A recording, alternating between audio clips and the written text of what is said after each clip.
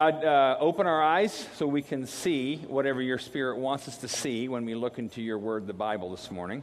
Help us to hear what you want us to hear, and help us to have the courage and the grace and the power from you to do what you want us to do so we can be the kind of people that we know you've designed us to be, and that is full of life, energy, and joy that comes solely from you. And we ask this all in Christ's name. Amen. August 23rd, 1991, about 20 years ago. How many people were not born by that time, just out of curiosity? All right, handful, all right. I was talking to it was a Friday night. I was talking to a good friend of mine on the telephone, and it actually had a cord on the phone. If you don't know what that is, cord on the phone. So I had to stay close to the phone that was attached to the wall in my apartment, so I couldn't wander. All right, anyway. I was talking to a good friend of mine, and we had a 4.5-hour conversation about a variety of things. 4.5 hour, like starting at 11:30 p.m., all right? One of which, the most memorable to me of which, was why should we pray? Like, this person said, I haven't really prayed in at least 3 weeks. Because I wonder if it's just a lot of psychobabble.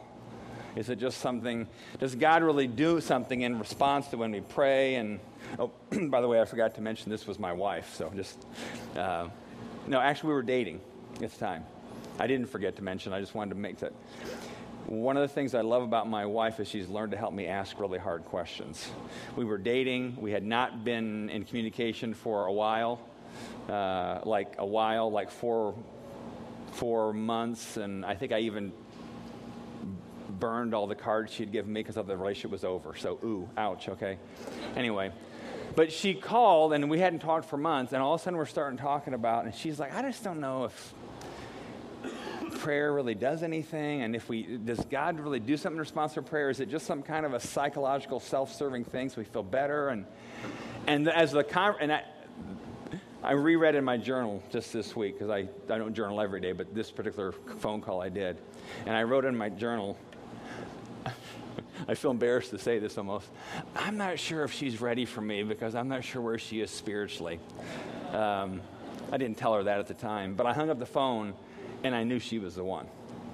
Even though I thought I want to be around people who help me ask hard questions and don't assume that the pat answers we're given about Christianity are always the best answers.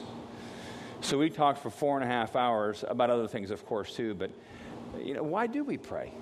And does prayer do anything? When some of you, my guess is every one of us has prayed, whether it's verbally or even in some kind of a hope-wish way, for something in the last week, 2 weeks, month, or whatever, that either has, and in many cases has not come about in the way in which you wanted it to happen.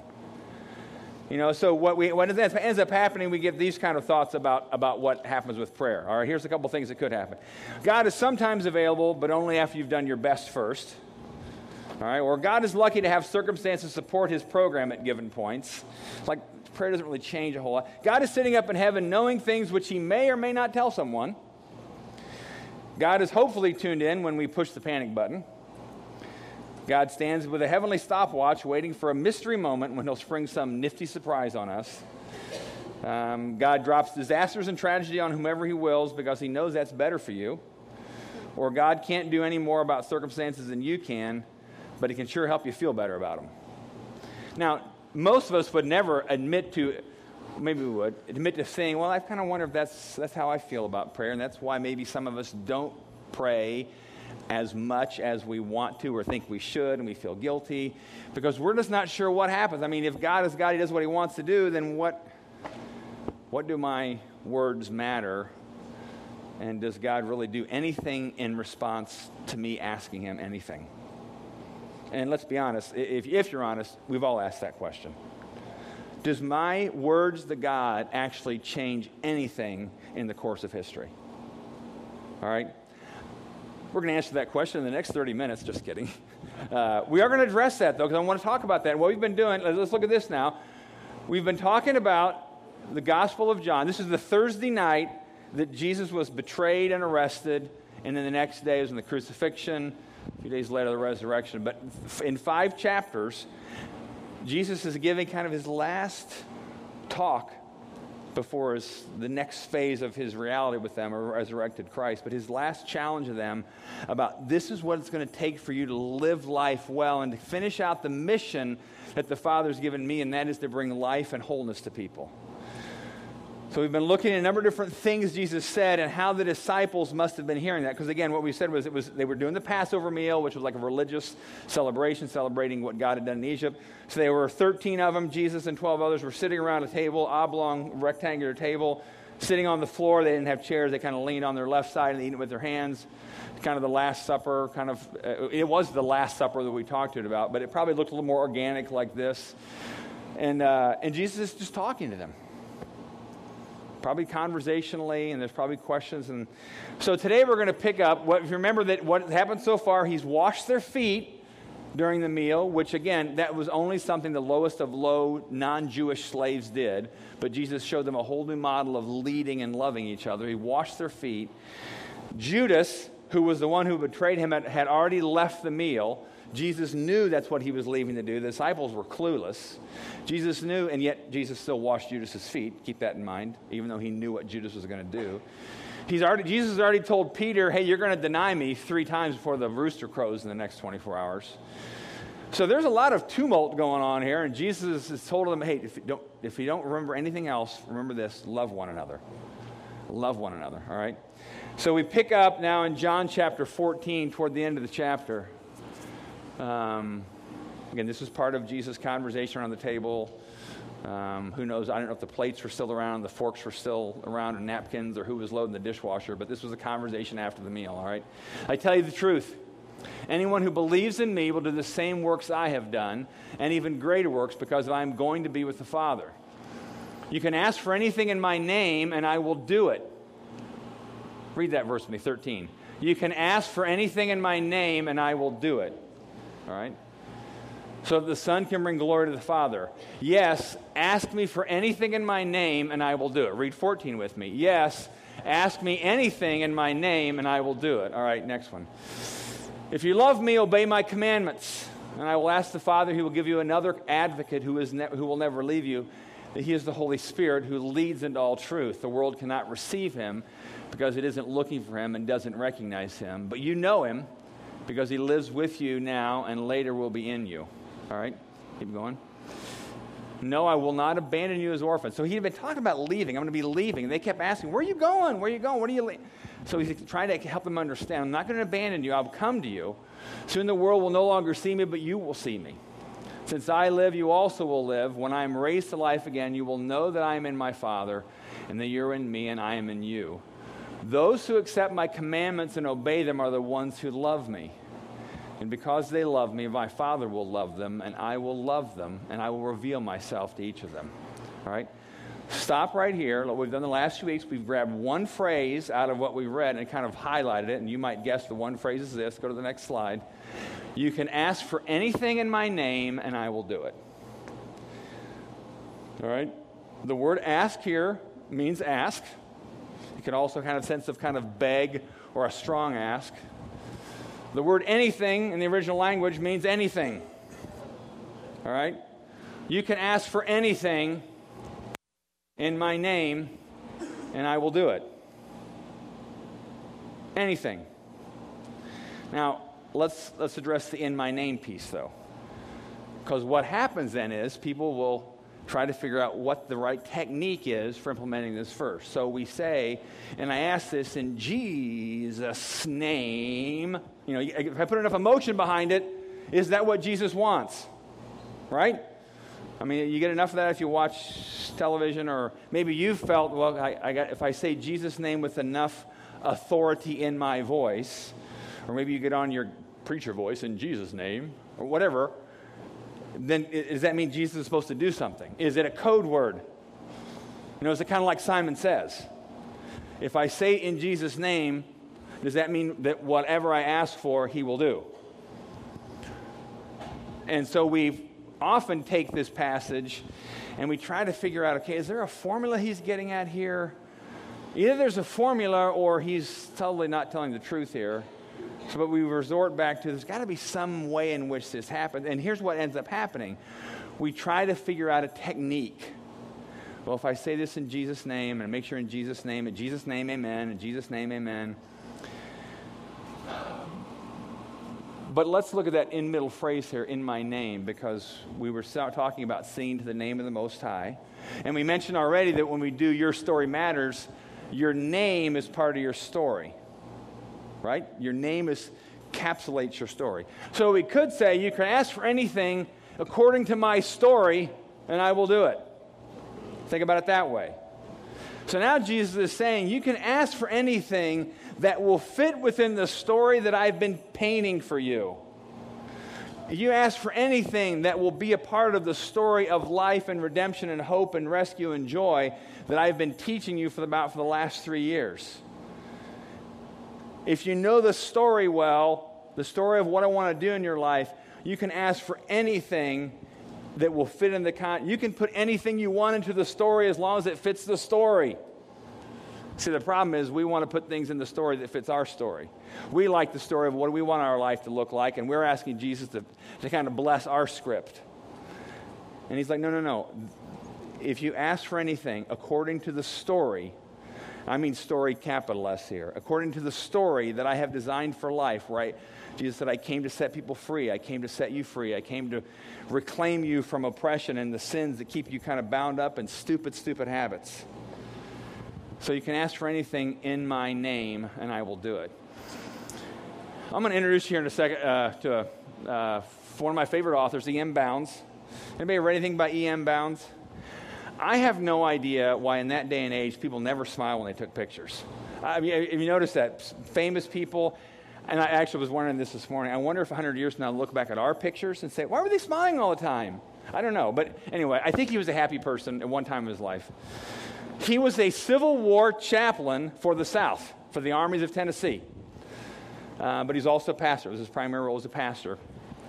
He wrote a book 100 plus years ago, actually. He died in 1913, but in the late 1800s, wrote a book on prayer. And in that book has probably if not one of my favorite quotes on prayer. And this week it just kind of kept hitting at me again. Here's what he says.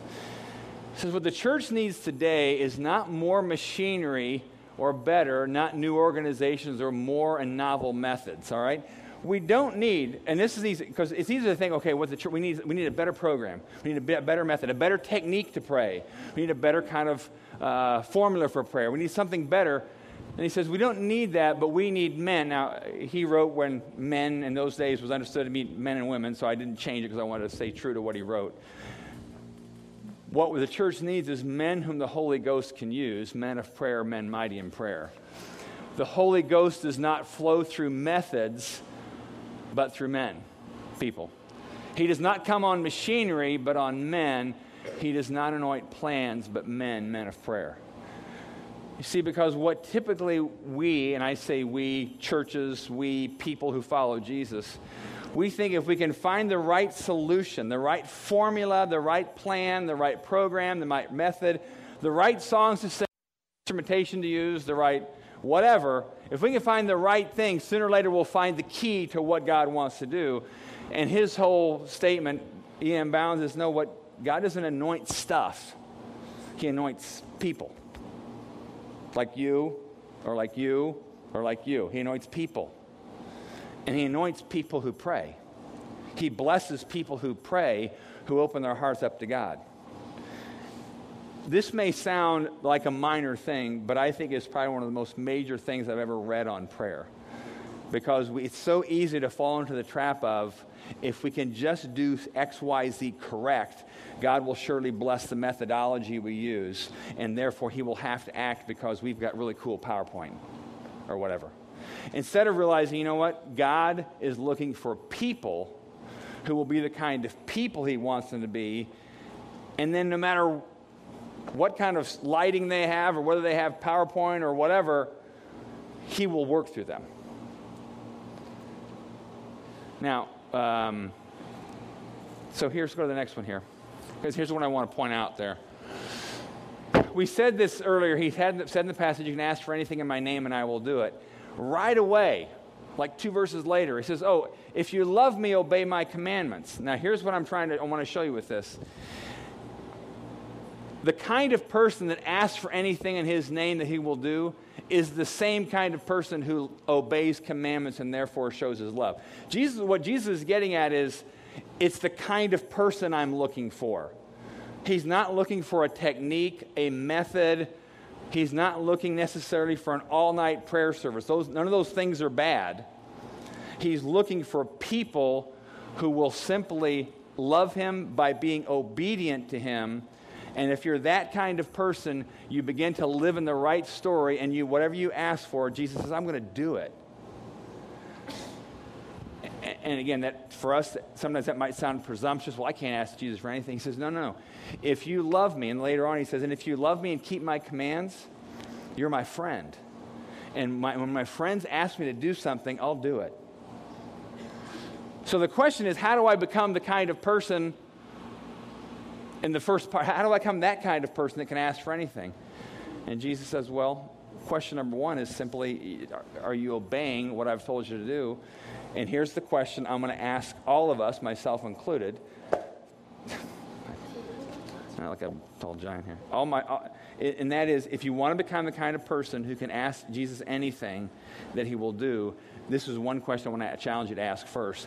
Are you obeying Jesus in all of your relationships now? Because he said, if you obey me, that shows how you love me. And if you obey me and you love me, then you're the kind of person who can ask anything, and I'll do it. And then over here on the bottom right here, I put this, and I use a strong word that I'll explain why. In what relationships are you violating the command of Jesus to love one another? Because that's what he just got done saying a few moments earlier in this evening. I want you to love one another. Is it possible, and I think it is definitely possible and most likely probable, that a large part of the hindrance in our own life of prayer, when we ask Jesus something he doesn't do, is because we're violating this basic command of loving one another. And when I say violating, that's a strong word, but it's a strong word because Jesus meant this strongly. If I don't love others, if there's a certain person that comes to mind right now to you, and my guess is all of us can pick out somebody pretty quickly, somebody that is difficult for you to love. All right? A Christian who is difficult for you to love. Someone maybe in this room that is difficult for you to love. Somebody in your Bible study. Somebody in your church here, church back home, whatever. If there's somebody who's difficult for you to love, are you doing all you can to love them well? Because again, we're trying to figure out, how do you become the kind of person that when you ask Jesus something, he'll do it? And you have to ask yourself that question first. And one of the things, I haven't pulled one of my signs out lately. I love my street signs. Here's one of my favorite ones. The word contempt. All right? Here's the sense. If you think of, let's say the person you're thinking of is named John Jones. All right? When you think of John Jones, do you have even a seed of contempt in your heart? And contempt not meaning like you're going to get a gun and shoot him, but even the kind of, drives me crazy. I mean, that's contempt. I mean, those of us who are married, we know we know how to guard ourselves from not rolling our eyes at our spouses, but we can do it with our voices. You know, but it's that rolling eye kind of, when I think of this person, sometimes it's contempt. And contempt is absolutely opposed to loving one another. If there's even a seed of contempt you have towards someone in the body of Christ, you are not the kind of person who is obeying the command of Jesus to love one another, and therefore you will not be the kind of person who will have the boldness and the freedom and the life to ask him anything that he'll do. So maybe the question has to start with this question: is there some way in which you're violating the command of Jesus to love one another? All right. Go on to the passage here. So that's question number one for the day. So then Jesus goes on in the same evening. He said, I'm the true grapevine, and my Father is the gardener. He cuts off every branch of mine that doesn't produce fruit, and he prunes the branches that do bear fruit, so they will produce even more. You have already been pruned and purified by the message I have given you. Again, he's talking to the disciples. He's talking to us. Remain in me, and I will remain in you, for a branch cannot produce fruit if it is severed from the vine, and you cannot be fruitful unless you remain in me.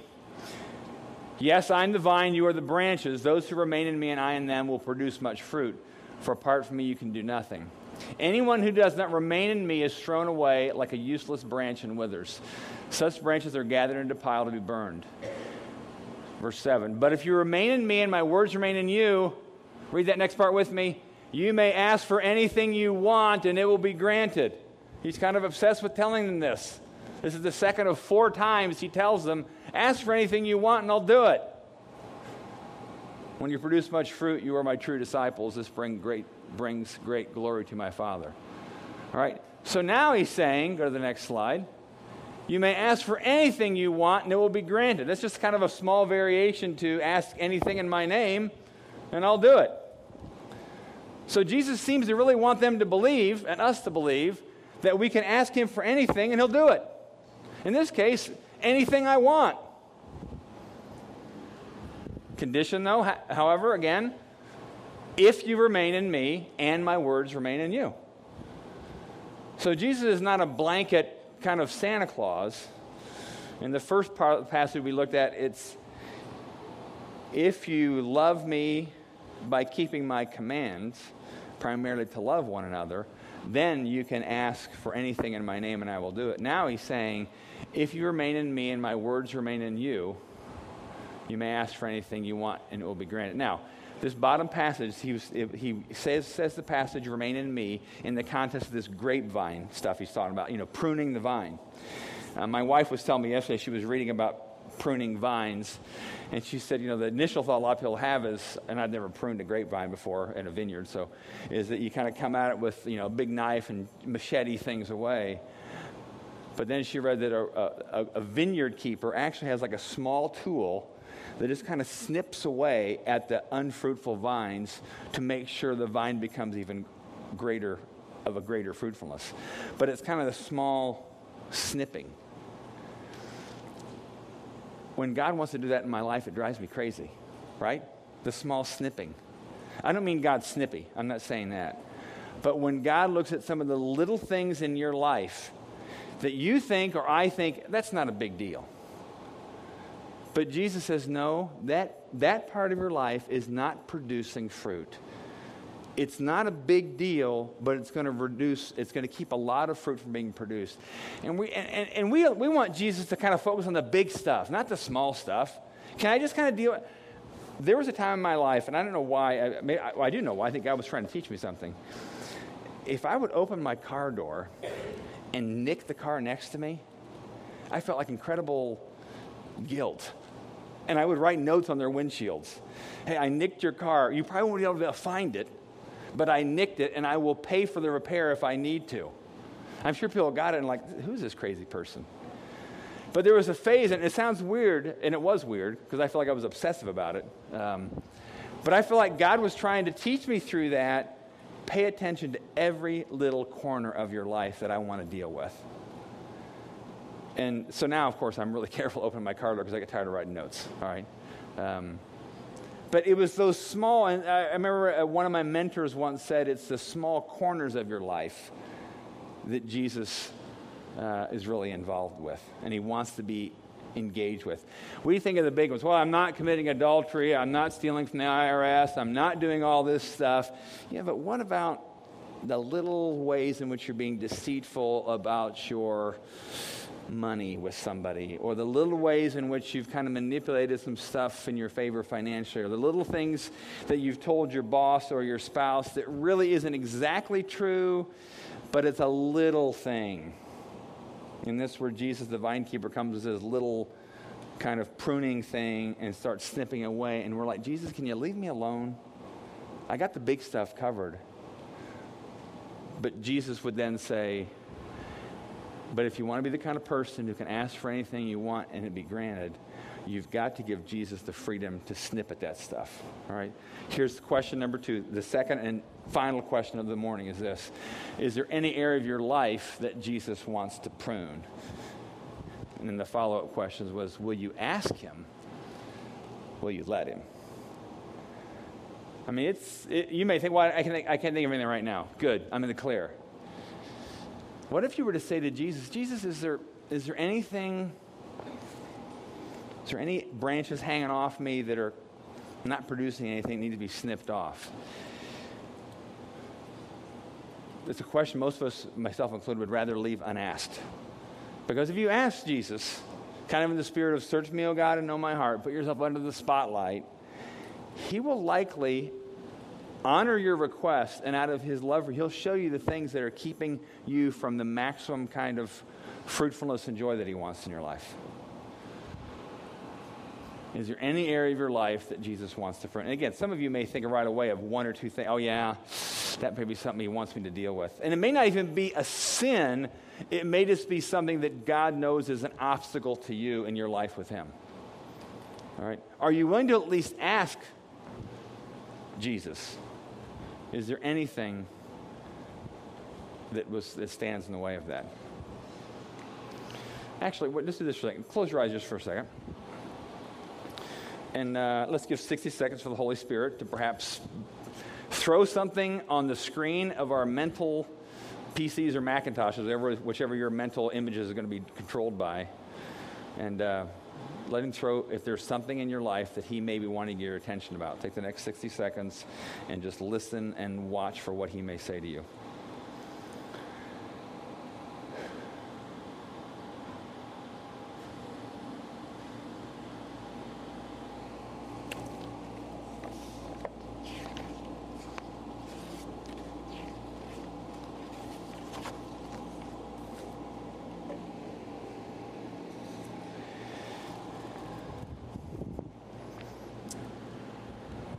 Holy Spirit, if you brought anything to any of our minds, would you keep that in our memory even over the next few days and give us willingness and courage to deal with that with you?